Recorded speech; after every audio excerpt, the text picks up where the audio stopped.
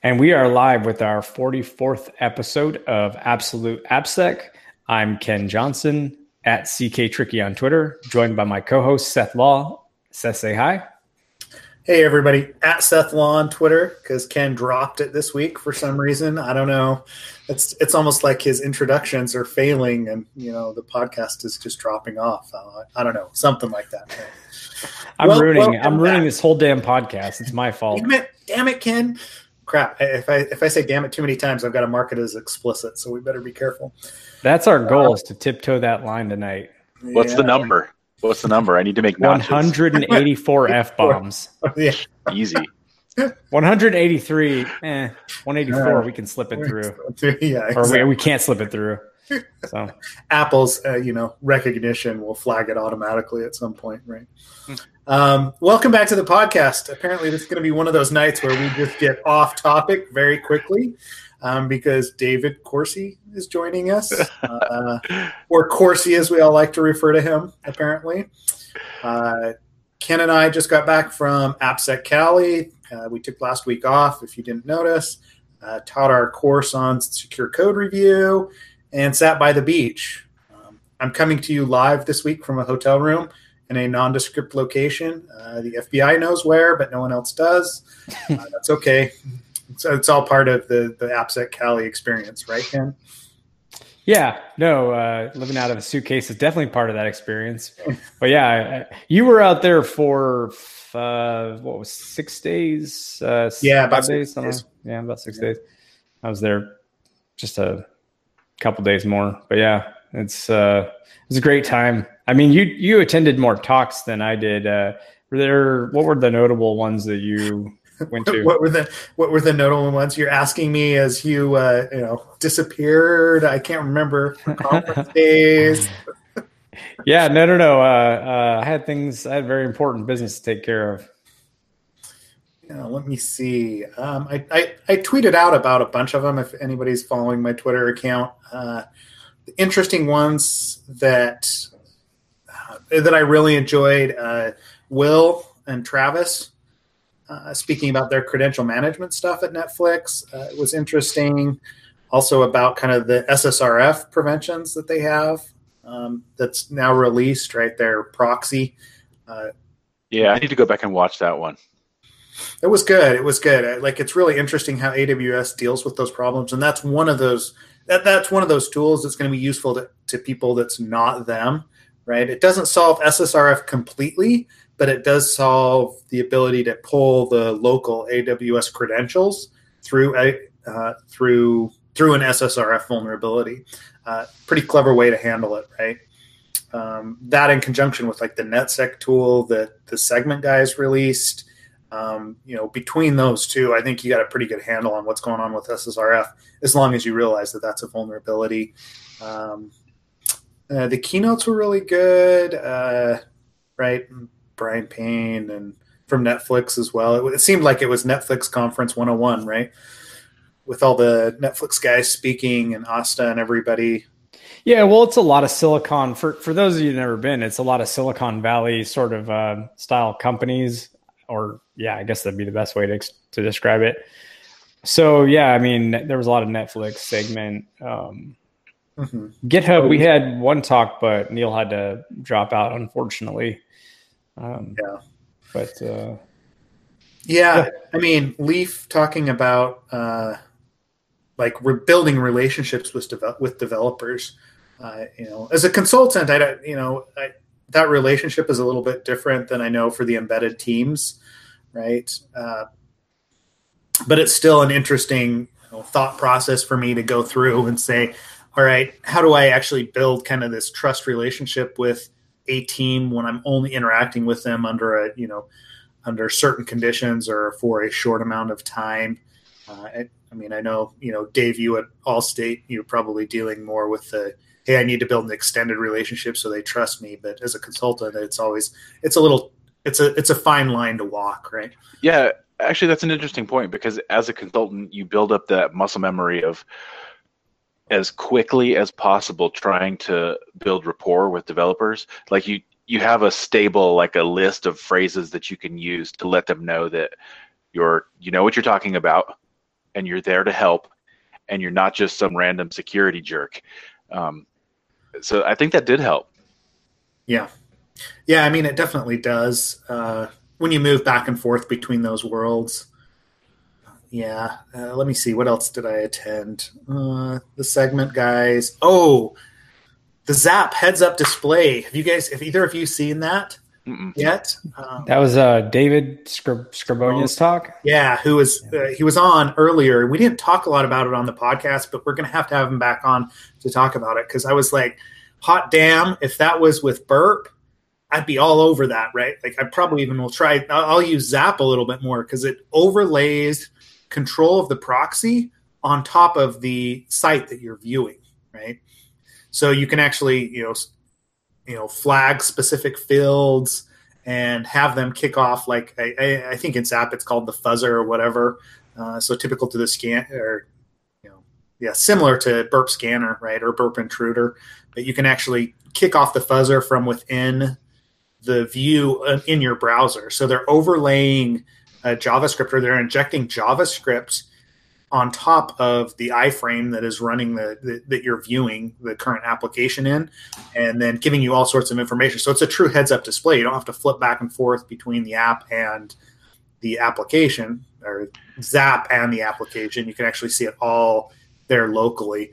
I was pretty excited about that. So kudos to Dave and his team for actually putting that together, right? That's the kind of stuff that's going to pull users away from Burp. Yeah. Yeah, it is, because I was like, dang, like just the usability factor in that, not having to flip back and forth or decide, all right, where is this actually at? Or if I'm manipulating a request, I don't have to do inspect element, or I don't have to catch the request. I can just do it very easily within that display.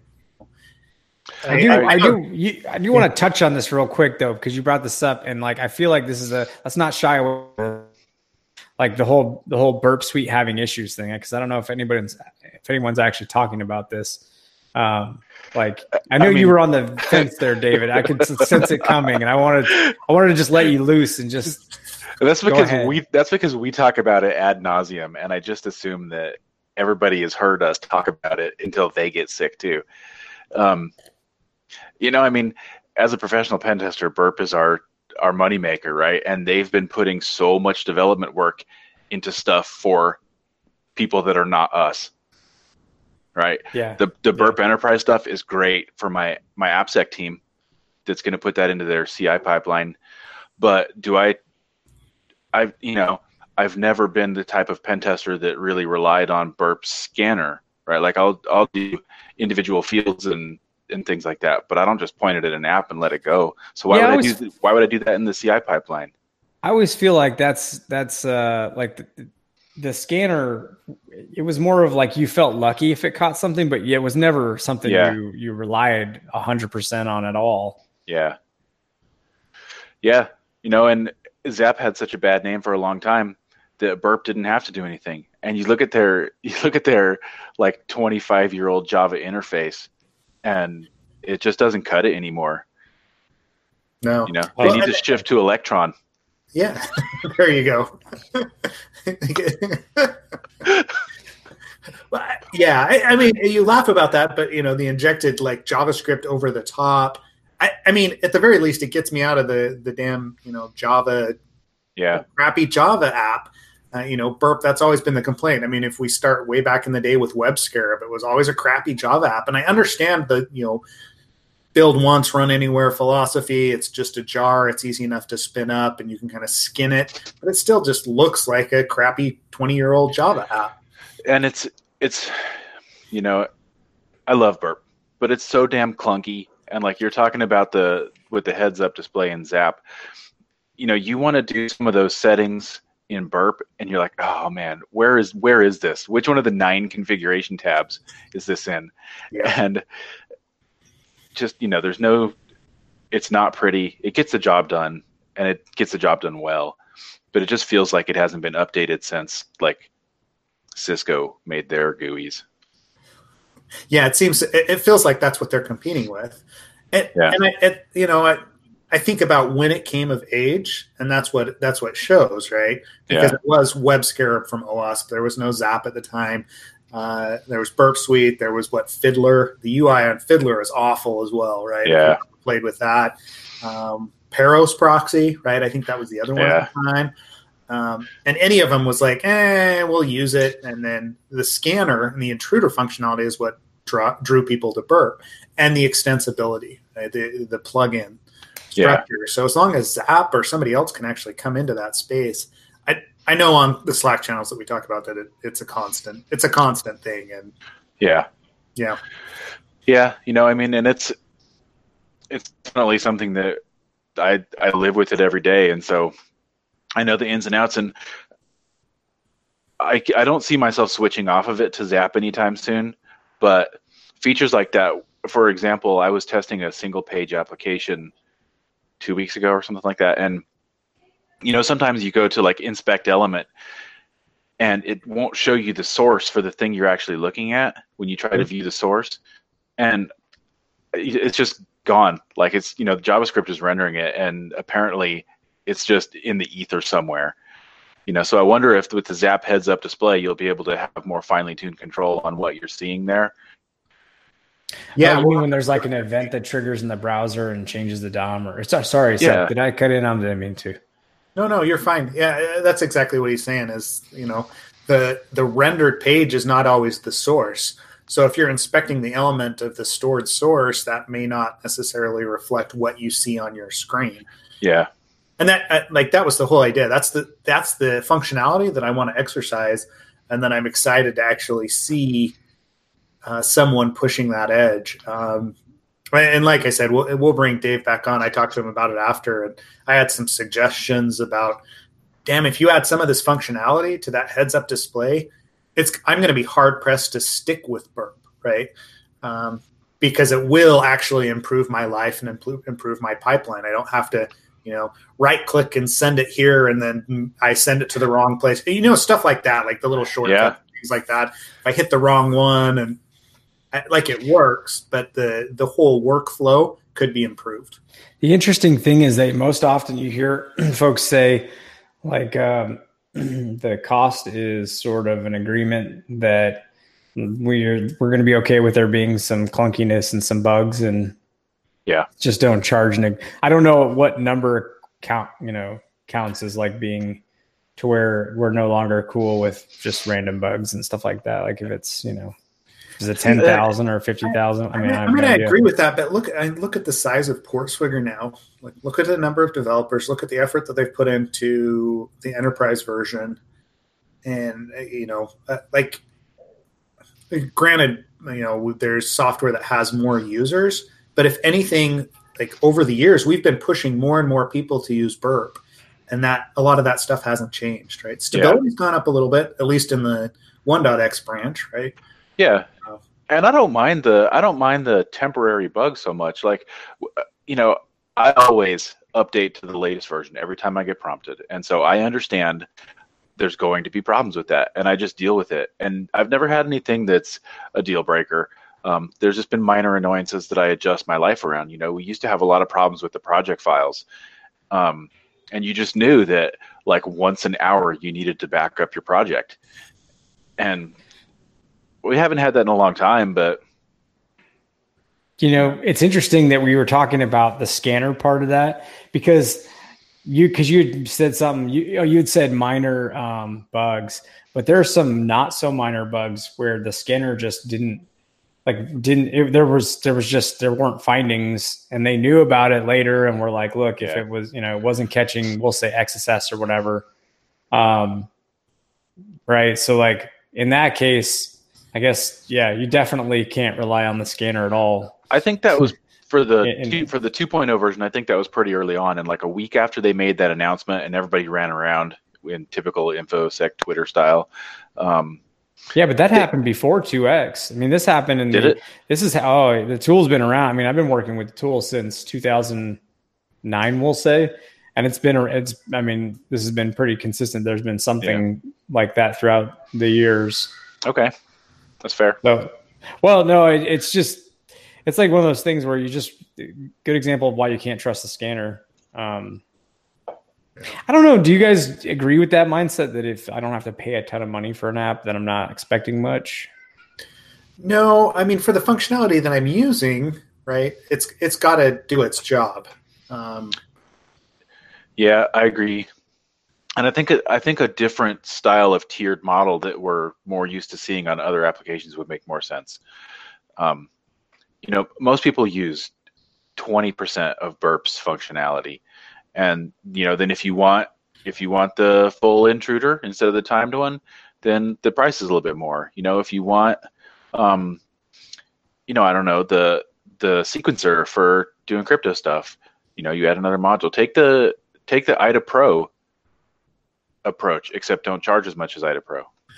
Everybody complains about IDA Pro. I don't even know what the license costs for IDA Pro. I just looked at it. All I want is x86 and ARM, and I think ARM64, x64. We got up to like $15,000 real quick. So is this not? I would assume this is not going to be a novice level tool then at this point. IDA? Or yeah, no IDA. I haven't had like a lot of experience with IDA. So. IDA does the free version that's usually like one or two versions behind the current. So I don't remember what the exact number is right now, but you can get IDA free, and it's, I don't think it has ARM support, and my main focus is mobile, so I have to have ARM. Which we should probably get into and introduce him at some point properly. Well, wait. Okay, so let's wrap up AppSec Cali. Like we went down the burp path pretty quick because that was a Z attack proxy was interesting. Talk to me. I don't know.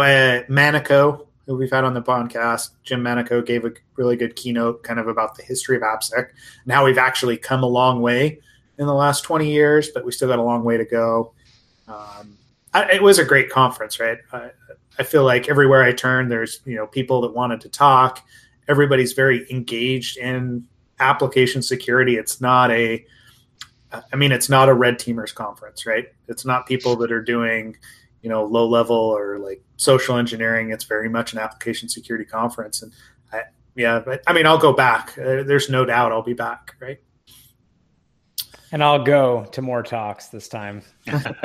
Sure you will. Hey, where's Ken at? Oh, I don't know. We haven't seen him yet today. I was there the whole afternoon on Thursday. For the record, I was there the whole afternoon. And I mean, like a big part of that is going in to see your friends, right? So, yeah. I mean, the whole GitHub team was there, right? Or a lot of you. Yeah, a lot of us. I think we had a few people from product security not there, but besides that, yeah, pretty much the whole AppSec, ProdSec side. Yeah, and the same thing, like the teams from Netflix and Segment and a lot of Silicon Valley companies was there. It was very cool. So, except Corsi wasn't there, and I don't understand what happened with that. Yeah, it is, man. Corporate overlords just want to hold you down. I can't complain though. I feel like I said this on the last time, but they sent me to Belfast for B-Sides Belfast, and then I went to DerbyCon this year, and then I went to B-Sides Charleston and B-Sides Augusta, and after that, I need a break. Now, there's some rough locations in Ireland. Were you okay? Did you survive that all right? It's like being in a movie everywhere you go. I bet it's beautiful. I've never been. I mean, I've been to Ireland, like Dublin, but not actually gone and toured. I'm not a big traveler. Like if I have to go somewhere, I'll just go. And I submitted for B-Sides Belfast and told my wife if I get accepted, then I'll see if work would pay for it. And they did. Everything came through, and I was like, okay, I guess we're going to Ireland. That's amazing. Yeah, and so we went like a week early and just toured and stayed in like these old buildings and saw. So you brought your wife. Yeah, brought the wife. Yeah, no, that's a good thing you did that too, because it's always funny. I don't know how your wife's reaction was, but usually I'm just in this room doing whatever computer stuff I do. But then when we go and travel internationally to do a talk or whatever, and then she's inevitably surprised that all of like 20 people are actually listening to anything I would have to say. It's sort of like this, like it's a nice to be like, hey, see, sitting in a room all day long, it actually can lead to some fun adventures. So. Yep. So yeah. Was she impressed? Yeah, she liked it. You know, I mean, the touring was fun, and then she went to the conference and watched me talk. She didn't see anything else, you know, and then we just hung out and talked to people. We actually have a big office over in Belfast as well, so I got to meet a lot of those guys. Very Oh, cool. nice. What did your wife say, Seth? When you went to go speak, she was like, didn't she say something like, why would they want to listen? Or Yeah, why do they? Yeah, why do they want to listen to you? Like I get no respect at home. Right? you're like, I'm already saying that shit to myself. I don't need you adding to it. No. What at DEF CON, it was just like, oh, they're probably here for the talk after you, right? That's the one that I got at DEF CON. I was like, ow, damn. My neurosis is bad enough. I don't need you to add to my crippling anxiety. Yeah, well, that's awesome. The last time I submit. Gosh, take you places. I know. Yeah. My wife can usually only handle about like my talk, and she doesn't like going to conferences where I have to talk, where I know people, because I tend to we tend to chat and we're stopping in the hallways, and she's like, for the love, I just want something to eat. Right. Yeah. That's what she's thinking. I'm pretty sure that was the look on Ken's wife's face at AppSec Cali. She was sitting there on her phone while she was candy crushing. She was candy crushing. Yep. Sweet. Yeah, exactly. Yeah. My wife has wanted to go with me to DerbyCon for the last couple of years, and I'm like, okay, I mean, you can go, but I know you don't want to go to the conference, so you're going to be in Louisville on your own for 3 days. Like, you sure about this? Big destination, Louisville. Big tourist destination. Top 10 vacation areas. Yeah. Yeah. I'm hoping for Infiltrate this year, and that's in Miami. So she wants to go to Miami now. Yeah, I mean, I imagine it's that way for any significant other that has to go to any tech conference. It could be, developer conference. It could be whatever it is. If you're not in, and then it would be the same as if like you were not. I mean, what if we went to like a dentist convention, right? Like there's nothing we would get from that. So it's got to be. Yeah, that's what I was thinking. Like some of the stuff that she would want to go see, I'd be like, yeah, I'm going to sit by the pool while you go do your thing, right? Like I totally get it. Right. Try explaining that. Be like, well, this doctor here, he's spoken at like 7 of these dental conferences, or she's a big time anesthesiologist in the dental world, Yeah, super impressed, right? Yeah. Yeah. Oh, that's written over 40 blogs on it. So legit. Even been interviewed. Do you think other industries have the rock star problem? Like, do you have dental rock stars? I hope so, and if so, I want to meet them. Or do you get like he came up. Oh my God, dental Twitter is so much drama today. All this dental drama for the week. Man, I just can't even. I have to log out of Twitter. All the dental drama. I'm just done with it. Yeah. Oh, I'm pretty sure there should be some teeth memes that come out of that, right? Yeah. Yeah, no, I don't think that there's probably, I'm sure in tech in general, there's always, that, but what other industry besides, do lawyers have that? I have no idea. I guess that's an interesting more question than we've got answers for. I don't know. My dad used to go to lawyer conferences, and it just sounded like the most boring thing ever to me. The only thing I got out of it was he came back and he had when I lived down in Charleston, he was actually in Columbia. And so, it was like an hour drive. He flies out to Columbia for this conference and then goes home and then tells me like, yeah, I was in Columbia last week. Like, I haven't seen you in 3 years. You could have called. Doing legal stuff. Yeah. Law stuff. Super legit.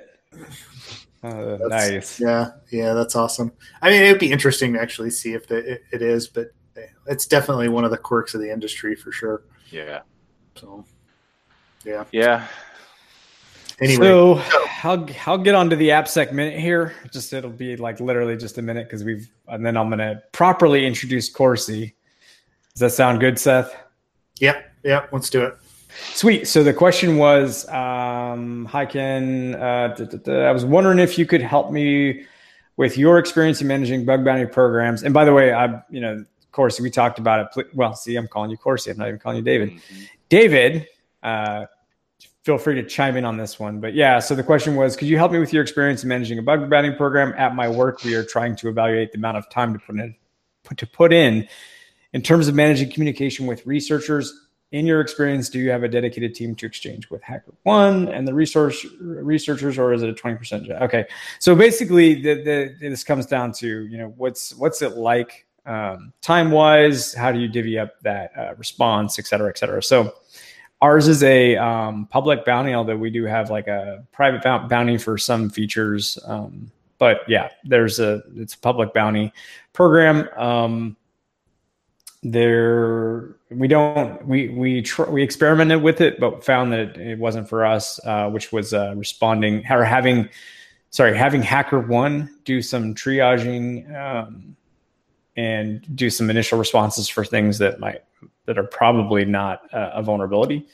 But it didn't end up working for us for a couple of reasons. I mean, I think one of the big ones was we like to have a personal touch. And this goes to this question, which is, how to engage researchers and how do you engage researchers?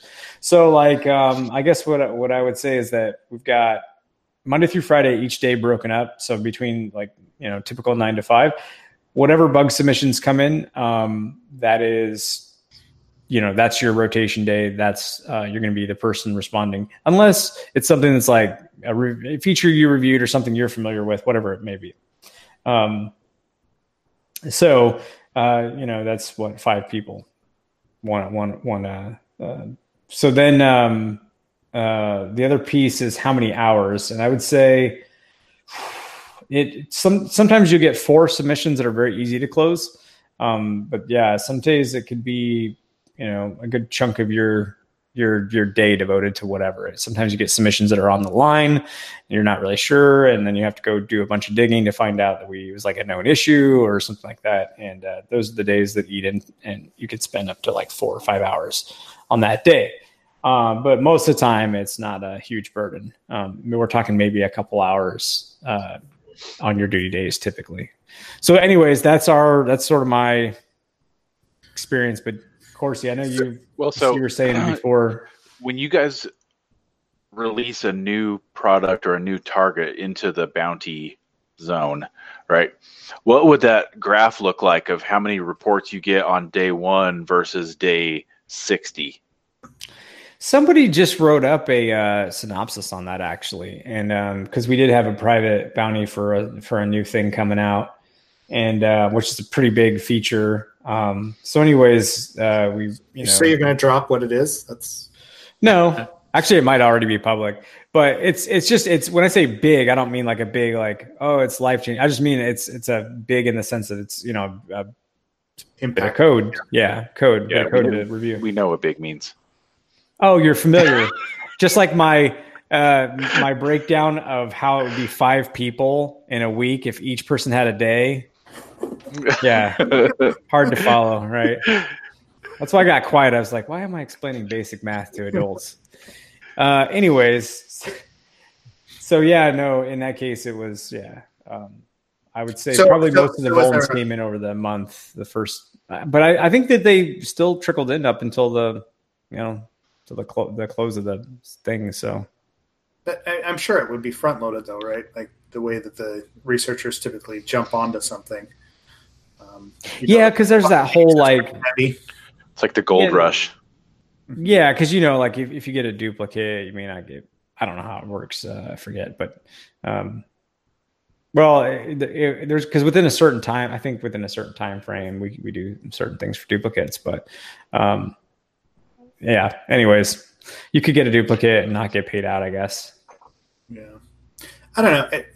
From a researcher perspective, I remember when Leaf, I can't remember if he mentioned it when he was on, how Segment handles researchers, right? that they're more about building the relationship up. And that's probably what needs to be like at least some sort of a focus is you foster the relationship with those. So even if it's a duplicate, if it, they've obviously spent time and it's better written than something that's already come in, they have a tendency to actually pay out on those, even if it's just a couple $100, just to keep the researcher on the hook as far as, hey, you want to work with us because even though this is a duplicate and we already knew about it, we want you in our program, that kind of thing. Yeah, we do something similar. For sure. We're standing up several private bounties, and I was like the only person in the organization with any bug bounty experience. And so I got put sort of unofficially in charge of it, and I'm going to be doing all the triage to start with. And I was trying to explain to them that, in this relationship, it makes a lot more sense just to throw that $250 away for something that's questionable than it does to fight over it, and then people go public with the whatever it is, and stuff like that. Yeah. I mean, that's just it, right? Like they, again, they go onto Twitter, they cause drama for the brand, for the program, but it also signals other researchers that, hey, even when you do go public, maybe they don't want to participate because you guys are, dotting your I's, crossing your T's, and making sure that you don't pay out at all. Which, is what it is, right? So. I want to know what's going to happen with this 14-year-old kid and the Apple bug. Was it a 14-year-old kid? Yeah. Get out of here, right? Yeah. Yeah. A link for that, Ken, that you can post. I'm Googling it right now as I'm. Yeah. Okay. Tried to warn Apple about the group FaceTime bug. I saw that it was not something it was part of their normal bounties, but it still should be. They should throw something at him. Yeah. Send him a new MacBook or something. Yeah. An iPhone. That's like worth what, $7,000-$8,000 or $1 million, something like that. All right, let me put it in here. On the link or a link. Cool. Oh yeah. I mean, what would you award something like that? Like, I mean, 20, 50. I mean, Apple has more money than most governments, so they could throw $50,000 at the kid and it wouldn't even be a line item on their budget. Yeah. And this definitely, if you, and it's huge. Yeah. I wonder if they faxed the company. They faxed the company. Surprised no one picked up the fax. This piece of paper slides out of this machine, and people are like, "What is that?" I didn't know it could do that. It was just brought in for like hipster like irony or something, Yeah. This is hilarious. Disabled the group time FaceTime feature. I wonder if they have any way, because they shut down the FaceTime group capability. So I wonder if they had any log or any way to triage to see if this was being exploited. I don't know what kind of stuff goes on the back end of iPhone networks. It's all very secure. No problems whatsoever. Like Obviously. that tweet that had the Apple's whatever it said, something about your message stays private or something on their iPhone, which was on the side of a Marriott building. Oh yeah, Ken, I was going to ask you if you're in a Marriott, because you were saying only the FBI knows where you are, and there might be some other agencies not in this country. No. I can neither confirm nor deny the whereabouts of my physical location. No, it's not a Marriott. You're on the run from the law. Got it. Yeah. Something like that. Cool. All right. So we've covered some stuff. Yeah, I should probably introduce David Corsi now that we're 38 minutes into the episode. All right. Well, David's been on the podcast before for what it's worth, but when you were on the podcast, it was, you were basically it was you and Stefan both times. And this time we wanted to dedicate a special episode to getting to know David Coursey. So yeah, David Coursey. Okay, so you'll talk more about your history, but Seth and I met David at Invisium, and yeah, like you're definitely one of my top favorite people. How about that? Yeah. Great person to work with. Always some interesting ideas. We had a good time. The only other person. What's that? Strong, mean game. Super strong. And at the time, you were like, I think it was you and Ryan were the only other two people looking at Golang when we worked there, which was kind of cool. Yeah. So yeah, I enjoyed working with you. Seth hasn't chimed in, so you can just expect that Seth's saying, no, I didn't enjoy working with him at all. Screw you guys, I'm going on mute. No, just kidding. We talk way more now than we did when we worked together. Yeah. Super. True. Yeah, I realize that. It seems like there's quite a few people that just seems like we were running in kind of different circles at the time, working on different efforts. And let's be honest, we had no time in the day. Yeah. I mean, that's the consulting lifestyle, man. Like, trying to be in a leadership position on an internal team now, and I have to kind of rein in my mental idea of what a pen test team is supposed to operate like, because we don't have that urgency where we absolutely have to get this test done, get the report done, and out to the customer. If it takes a little extra time, then I just can go back to the dev team and say, sorry, we think this is really important, deal with it. Yeah, I like it. That's a luxury to have for sure, right?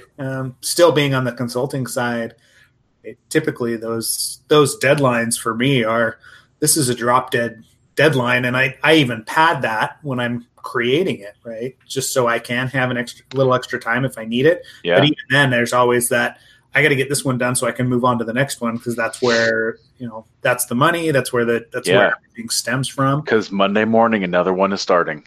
Mm-hmm. Yep. Yeah. And if you're not done, you're behind the 8 ball for sure. Yeah. Yep. So what are your main? Yeah. No, I was probably gonna ask the same thing, like just about his main responsibilities at Allstate. Yeah. So when I was on here last time, I didn't say it because I was kind of in the transition or something like that. But I'm the pen test lead at Allstate now, and so they kind of separate things a little bit differently. We have a red team, we have a pen test team, we have an AppSec team. So I'm on the team that does only dynamic testing for networks, websites, mobile apps. So no static code analysis, although I'm kind of trying to include some of that back in. And then a lot of leadership stuff. So I don't want to throw anybody under the bus, but they needed some love. The team needed to be modernized and just kind of a little bit more formalized. So actually putting policies on paper, the only policy document we had as far as our procedure was 8 years old. And so I would have calls, for the first several months, have calls with customers, and they're like, what do you guys actually do? That's never a good thing. We have this requirement that says I have to get a pen test. What does that mean? And so and it's a gigantic organization. So from my little company consulting mindset, I'm like, okay, let's just stand up a little website, put some docs up there. Like this other team has this amazing documentation site, and it's on our internal Git. So I'm just going to fork that and host it somewhere. And 3 months later, I still have not even got approval to do this. Right? But is 3 months pretty typical of approval timelines? And I mean, it could be anything. Things, a lot of stuff is automated. They're actually very mature in their network engineering and the AD automation and stuff like that. And so if I need a user added to a group, I can submit a ticket. It's all automated and it's done. But anything that might cost our team money, like hosting a static documentation site on our own servers, it's going to cost my team $2,000 a year. Jeez, And, why can't you just throw it up on a Pages, like make a Pages repo? Yeah, so that's what I'm looking at. You know, stuff like that.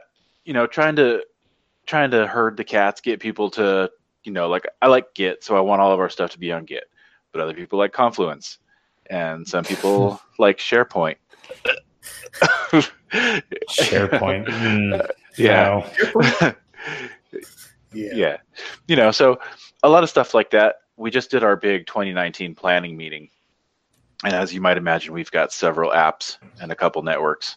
You know, and so we're just like trying to get a grasp, because in the year of our Lord 2019, nobody had a good application inventory, right? And you know, the three of us have talked about this like once a week for the past year. No application inventory. And so I'm like emailing people, can you please send me a list of all PCI applications? Oh man. Yeah. What if they faxed you this information? Think about it. You're just asking for it in the wrong form, right? Exactly. I just send them my eFax number. Yeah. No, app inventory. So how is that going then? Are you actually, you know, I mean, traction there? Or? Yeah, I mean, you just have to treat people like a bill collector. You know, just email them, hey man, I'm sure you just missed this.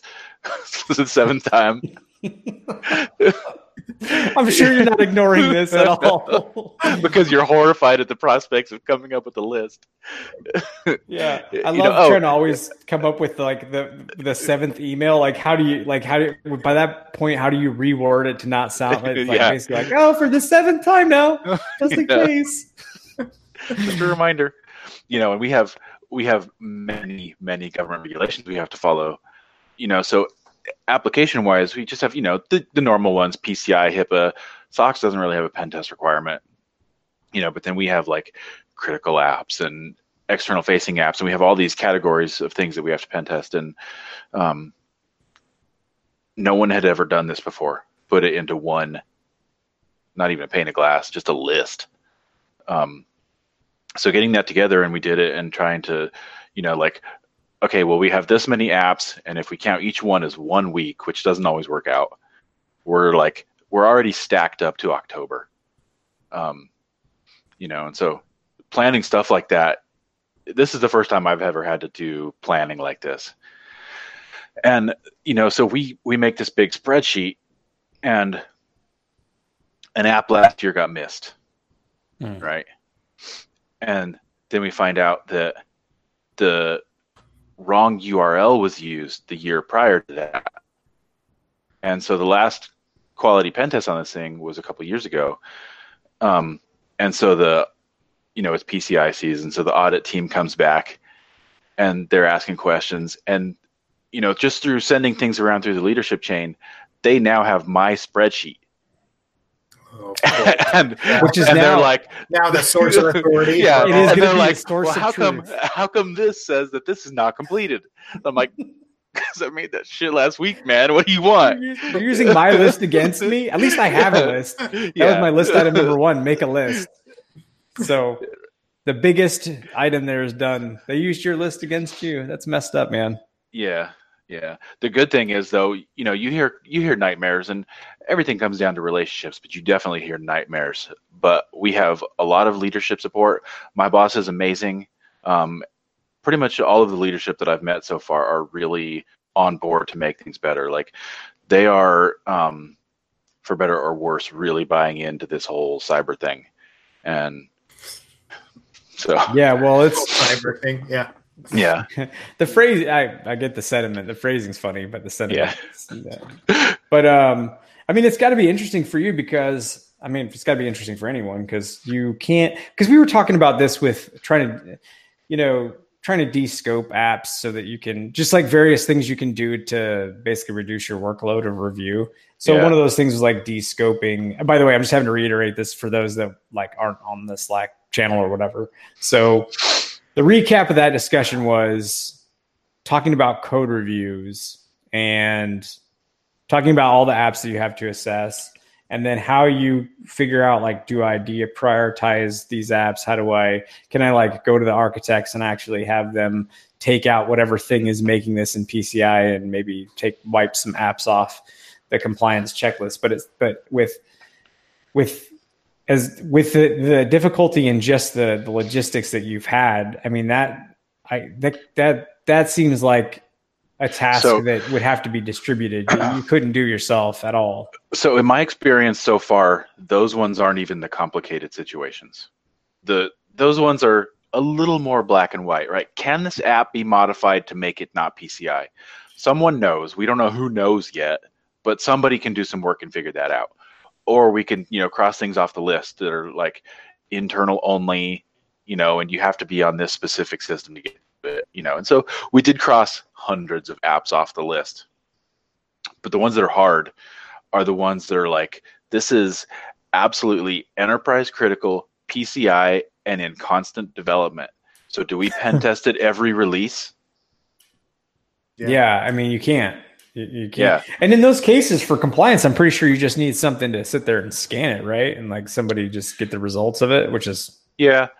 So one of the things I'm trying to work on now is, what are our criteria to say what gets a pen test besides just the government regulations and external facing, right? Like because we do have lots of people who want to do good and want to get a pen test, and so they submit a request, and we're already under this mountain of regulation stuff, and we're like, well, we just can't get to you in 2019. It's not even February. Right. And then and then we have subsidiaries, and the subsidiaries roll up to our regulation compliance. So I mean, if you put these in scope for like bounty programs, and then or some of these apps in scope for that, vendor out to a contractor out some of those assessments, I mean, de-scoping some apps, I guess those are all things you could do. But at the end of the day, I mean, seems like there's still a lot of, if you're in February saying I've got no room for you in 2019, it just seems like an insurmountable task is almost what it sounds like. We're making another move, like giant organization, so obviously some apps are 73 years old, and some their first release isn't out yet, they're still in dev. And so some of the teams move much faster and don't want to wait 3 weeks for a pen test. And so one of the things we're doing is coming up with a list of approved pen test vendors so that I can say, okay, you're doing an application, here's 5 vendors you can select from. Make your pick, and then I'll manage the contract, and I'll get the report, or at least I'll view the report to make sure it's a quality pen test. Because we had some contractors last year, one of the big 4 fancy audit firms, and you get the report and you're like, oh, it's pointless. This is trash. We just dropped $200,000 so I could get some Firestarter. I mean, that's the weirdest thing, is that the quality of these bigger firms, it's not, I mean, the reality is like, I don't know what you're paying for when you pay all that. And it is usually more expensive, and there's a longer process, and there's more to do between both sides from a procurement standpoint. I think I'm not sure what the benefit is. It's the same sentiment as nobody ever got fired for choosing IBM, right? Right. You can go up to any one of the board members and be like, yes, PwC did this work, or EY did this work, or whoever, and they're like, oh, okay, that's great. And then it gets down to the report, and we technical people are just like, Jesus Christ, like, I see what is going on. Yeah. But shouldn't it be on us to explain that those are not good firms? It is, and then it just comes back. It just takes time.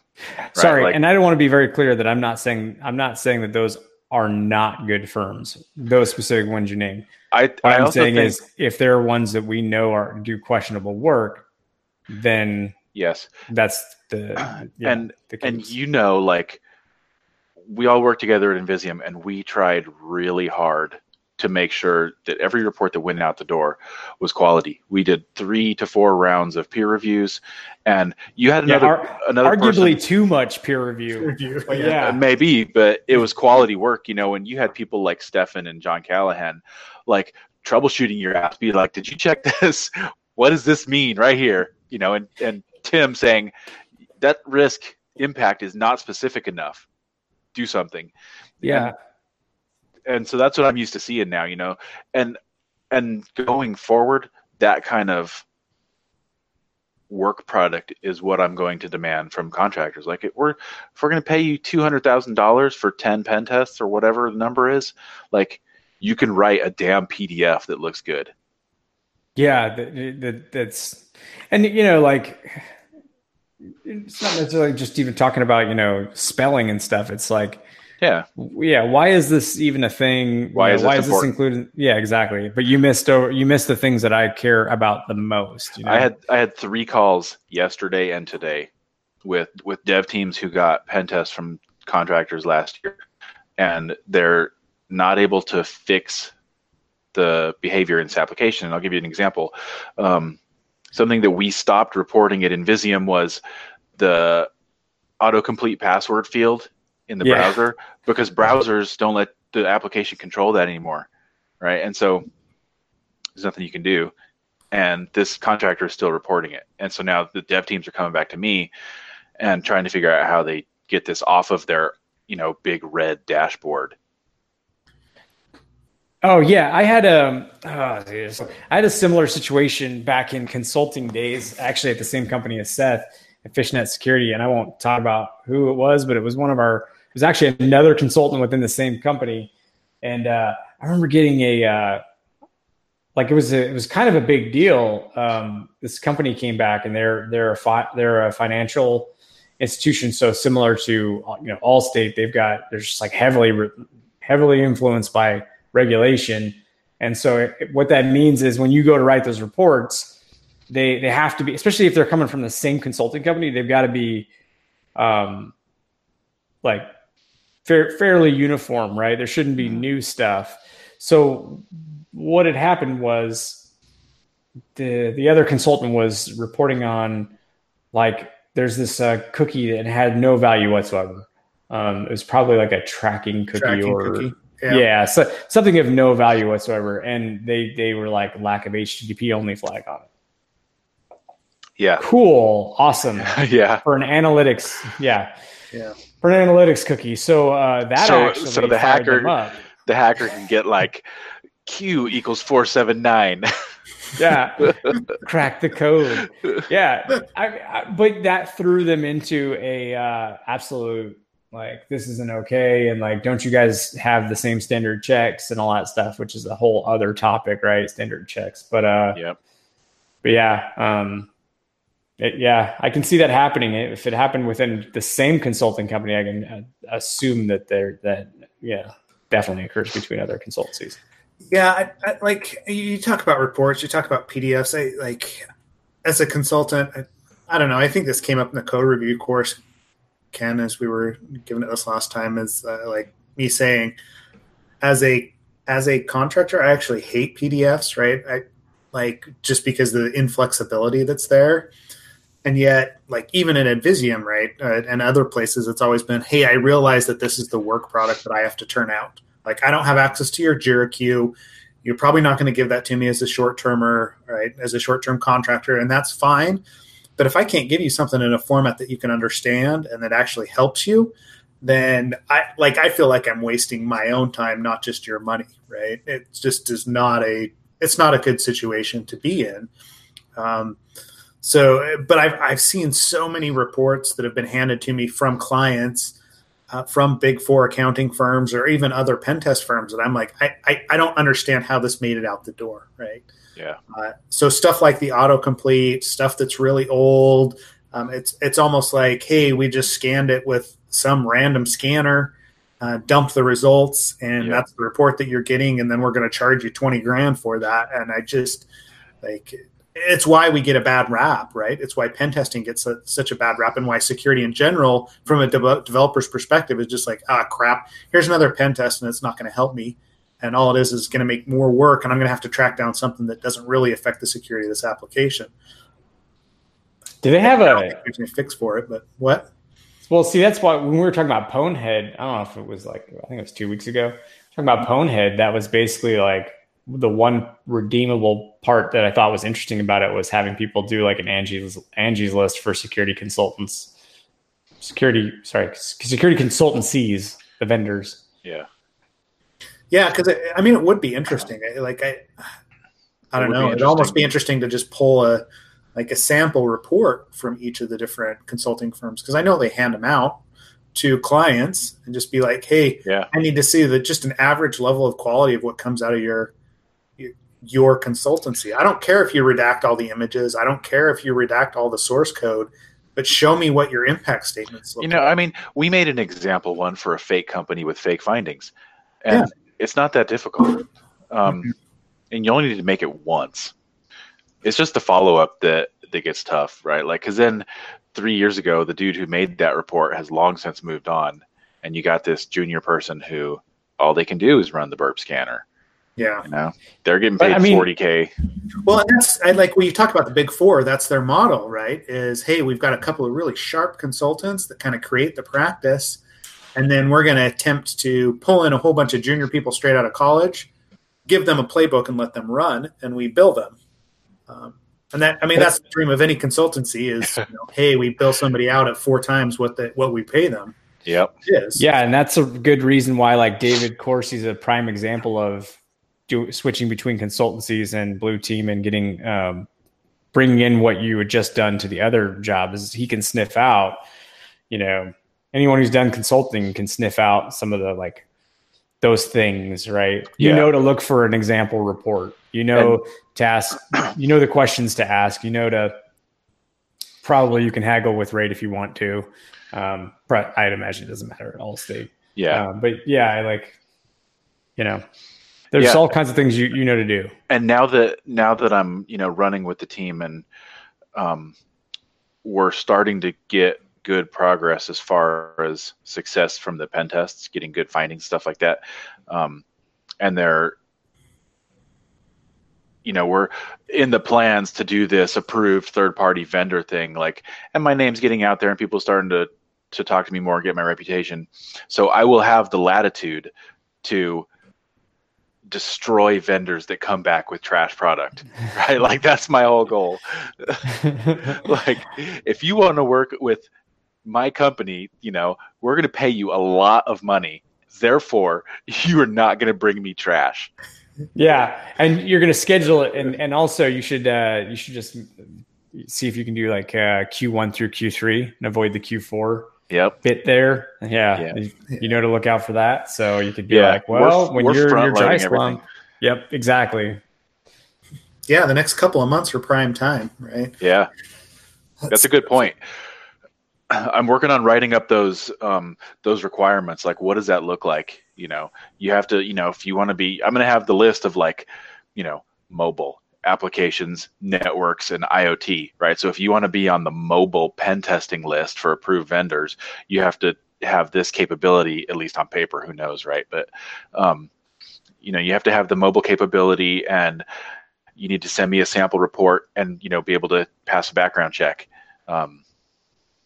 So I have to write that up in a document that'll make it through legal. I have no idea what that process is going to be like. Coming in 2020. I mean, it's a big company, and that's kind of what you expect, right? I don't know. Jeremy Long worked for Wells Fargo, right? And then that Wells Fargo team, that's very much what they do, right? They have their approved vendor list as far as contractors go that they will accept penetration test reports from.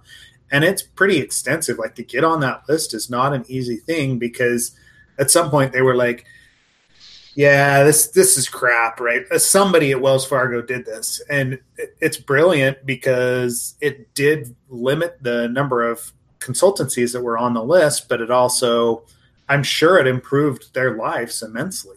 Right? Yeah. Having to actually review those results and get them to developers and actually fix stuff. I can only imagine that it did. So. Yeah, it's like a procurement paved road too. It's easy to invoice. It's easy to all the legal stuff's already worked out. Yeah. Yep. And that way the dev teams can just, send me the signal like, hey, we're gonna call up whoever next week. Can you get them scheduled? And we'll have somebody ready to go. As opposed to what they're doing now. Yeah. Well, and I know, they even pushed it on their like third-party vendors, right? Mm-hmm. So if you were being audited by Wells Fargo, right, you provided some sort of a financial service to them, they would only accept penetration test reports from one of their approved vendors. Like it went to that level. I think B of A does that too. Mm-hmm. They just didn't trust anybody else. They're just like, yeah, look, we can come in and do it for you. Like we'll scan your code with our instance of Fortify, but if you don't trust us, look, here's 5 or 6 people that we do trust and we know that do good work.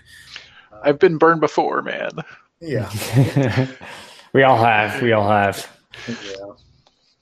I mean, there's got to be some good example reports out there of what not to do. Yeah. You're just not legally allowed to share any of them.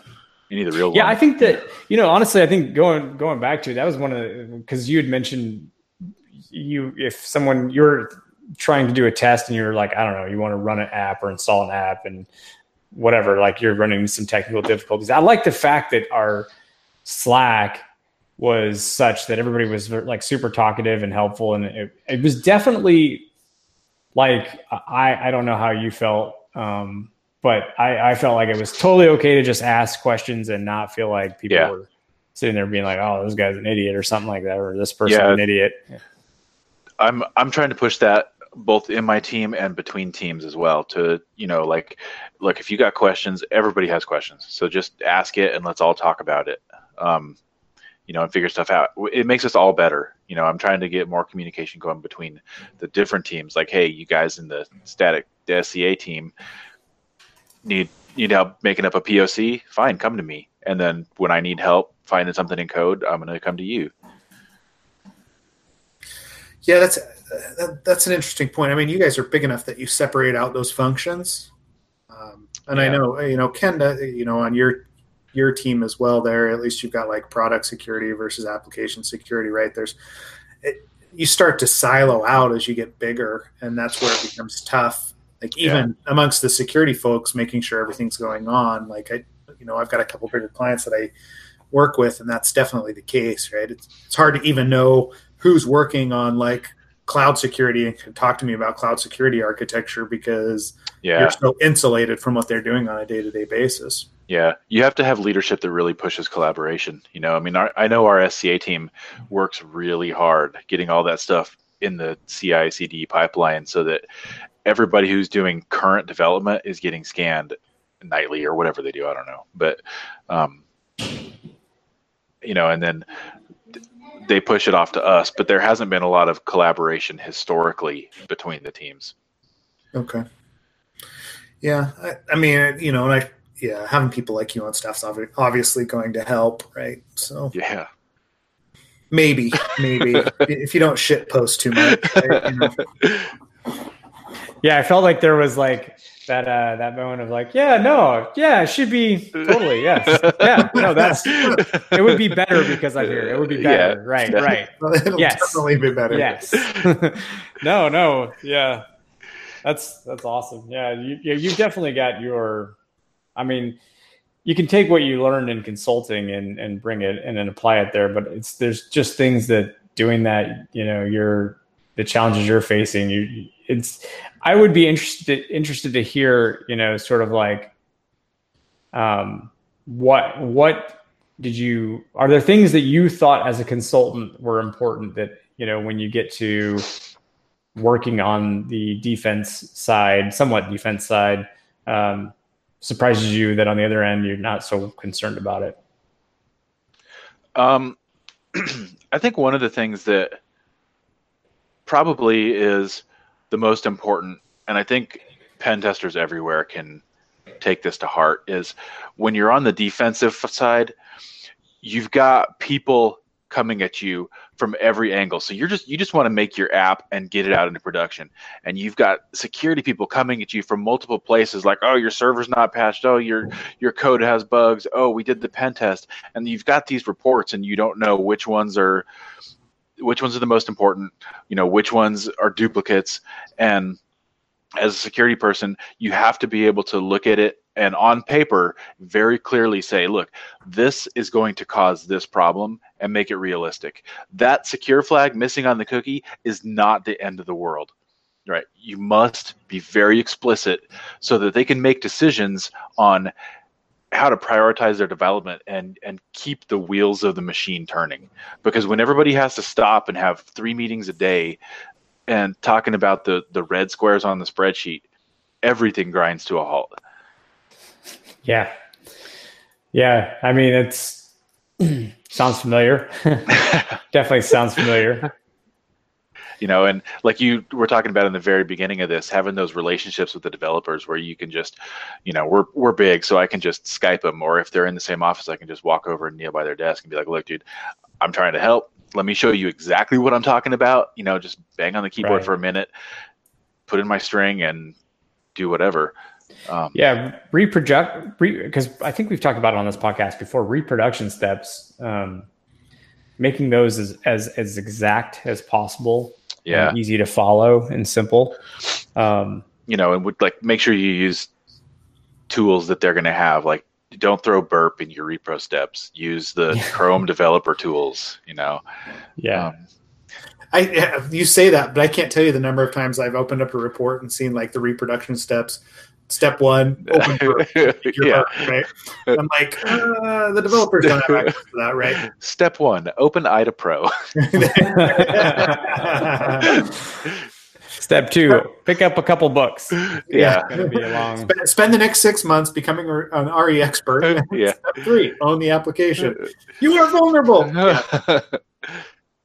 No, you said something else. I was going to comment on it, but I don't remember now. So sorry. We're talking about reproduction steps and those being invaluable for No. What you were saying as far as actually engaging with the developers, I think as a consultant, I'm one step away from that. But on some of the, the bigger contracts that I have where I'm dealing with the developers, we always talk about it in code review, how, hey, guess what? A 5-10 minute conversation with a developer is going to help you immensely just understand the application, how it's laid out, and everything like that. And I think the flip side is true as well, right? You spend 5 or 10 minutes with them when you find something, just explaining, hey man, what's going on here? Because it looks like I can do this, and give them a heads up. That kind of rapport and relationship building is going to pay off in spades. Yeah, down the road. I really like avoiding those conversations where, they're like, oh, well, we don't think this is a high because whatever reason, I don't want to get to that point. I want to stop it before then so I can find out what is the real risk and severity of this. And, how do we repro? How do we remediate? Stop all that before you have to schedule another freaking meeting. Oh, yeah. Yep. Yeah.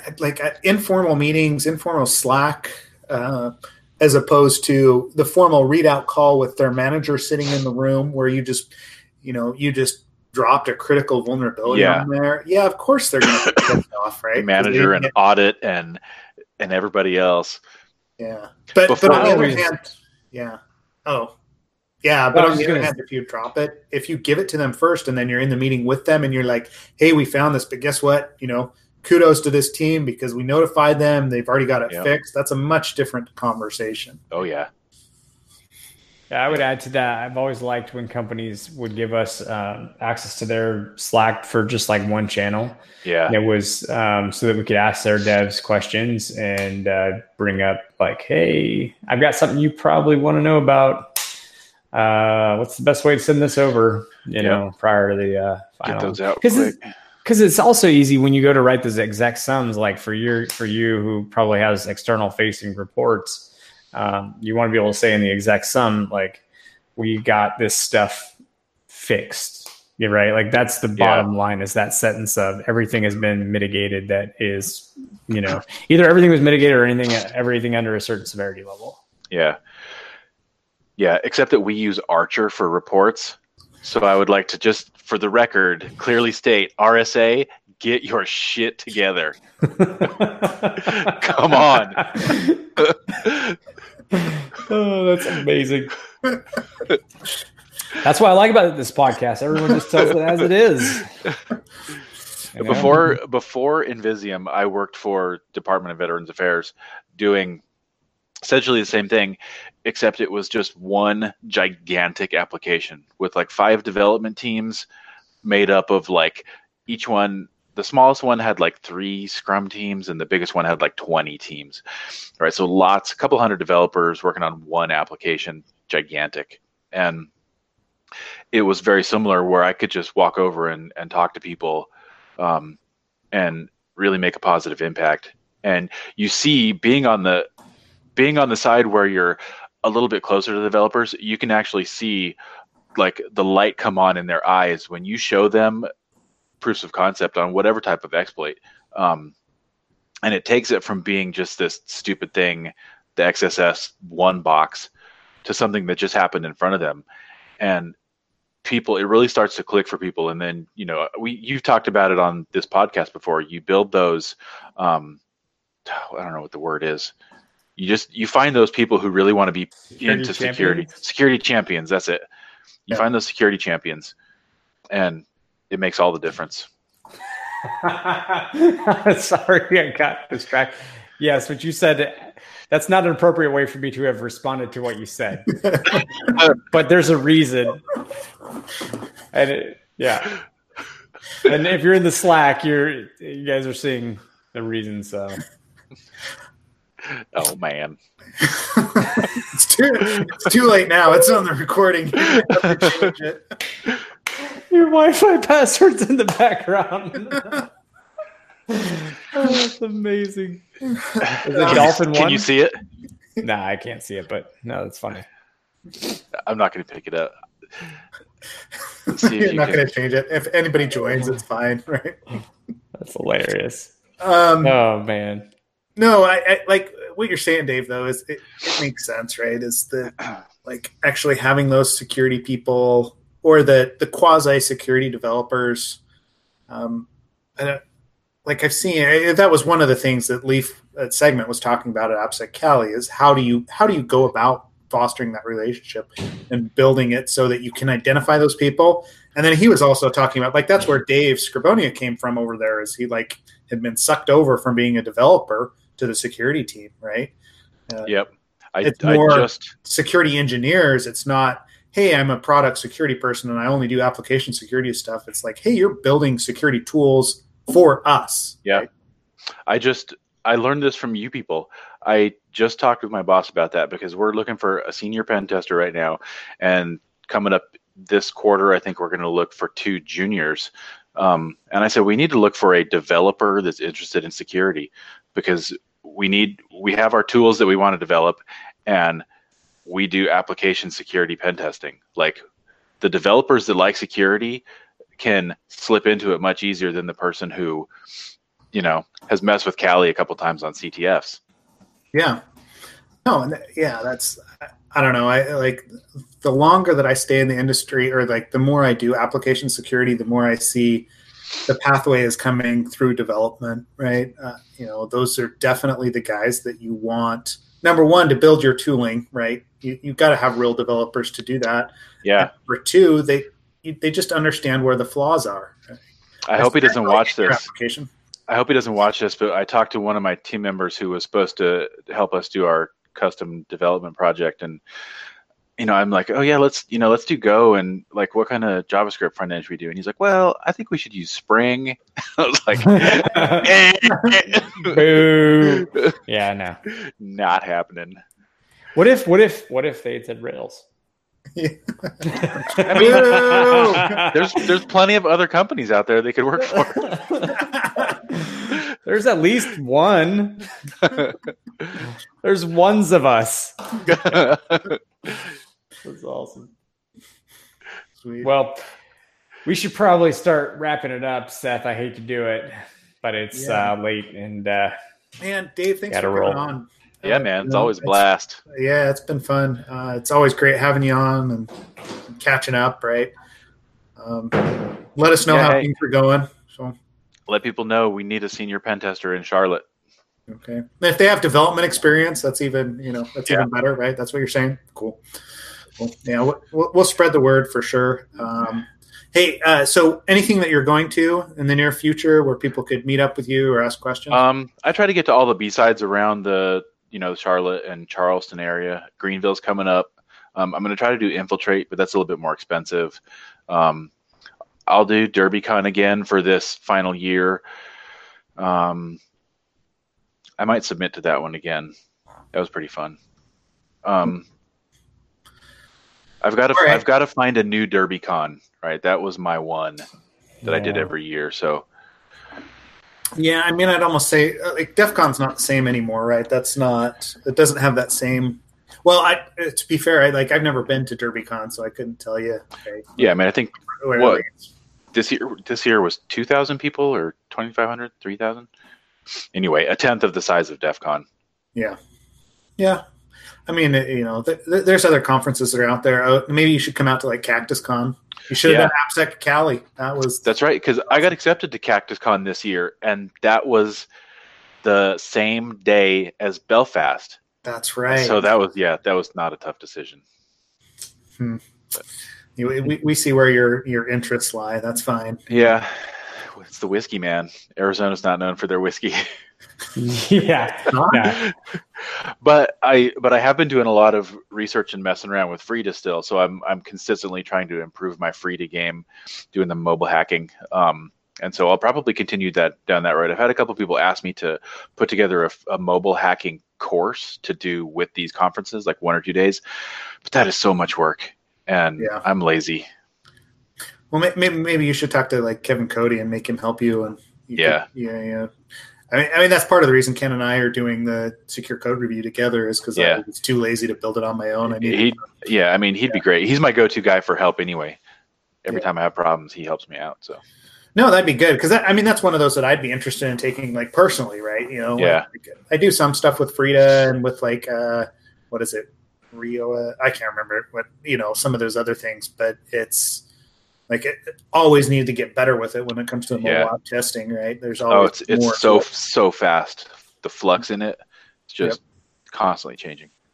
Yeah, so maybe we'll have another podcast and we'll talk about Frida and mobile testing and how you're going about that because that's always a good topic. Or maybe we'll have you and Dave on, or you and Kevin on together, which would be interesting too. So cool, man. Yeah, thanks, guys. It's always fun. Yeah. Thank you. Anything else that we need to bring up? Nope, not at all. But next week we've got Sean Porras, the AppSec manager, actually more than that, but works for Oath, the AOL, Yahoo. It's now Verizon Media. Verizon Media. Oh, sorry. Verizon Media now. I can't keep up. Yeah, so that should be a fun one. But yeah, I don't think we have anything else to chat about. Okay. All right. Well, hit us up on Slack or on Twitter if you got any questions. You can find Corsi on Twitter at DA Corsi, right? Yep.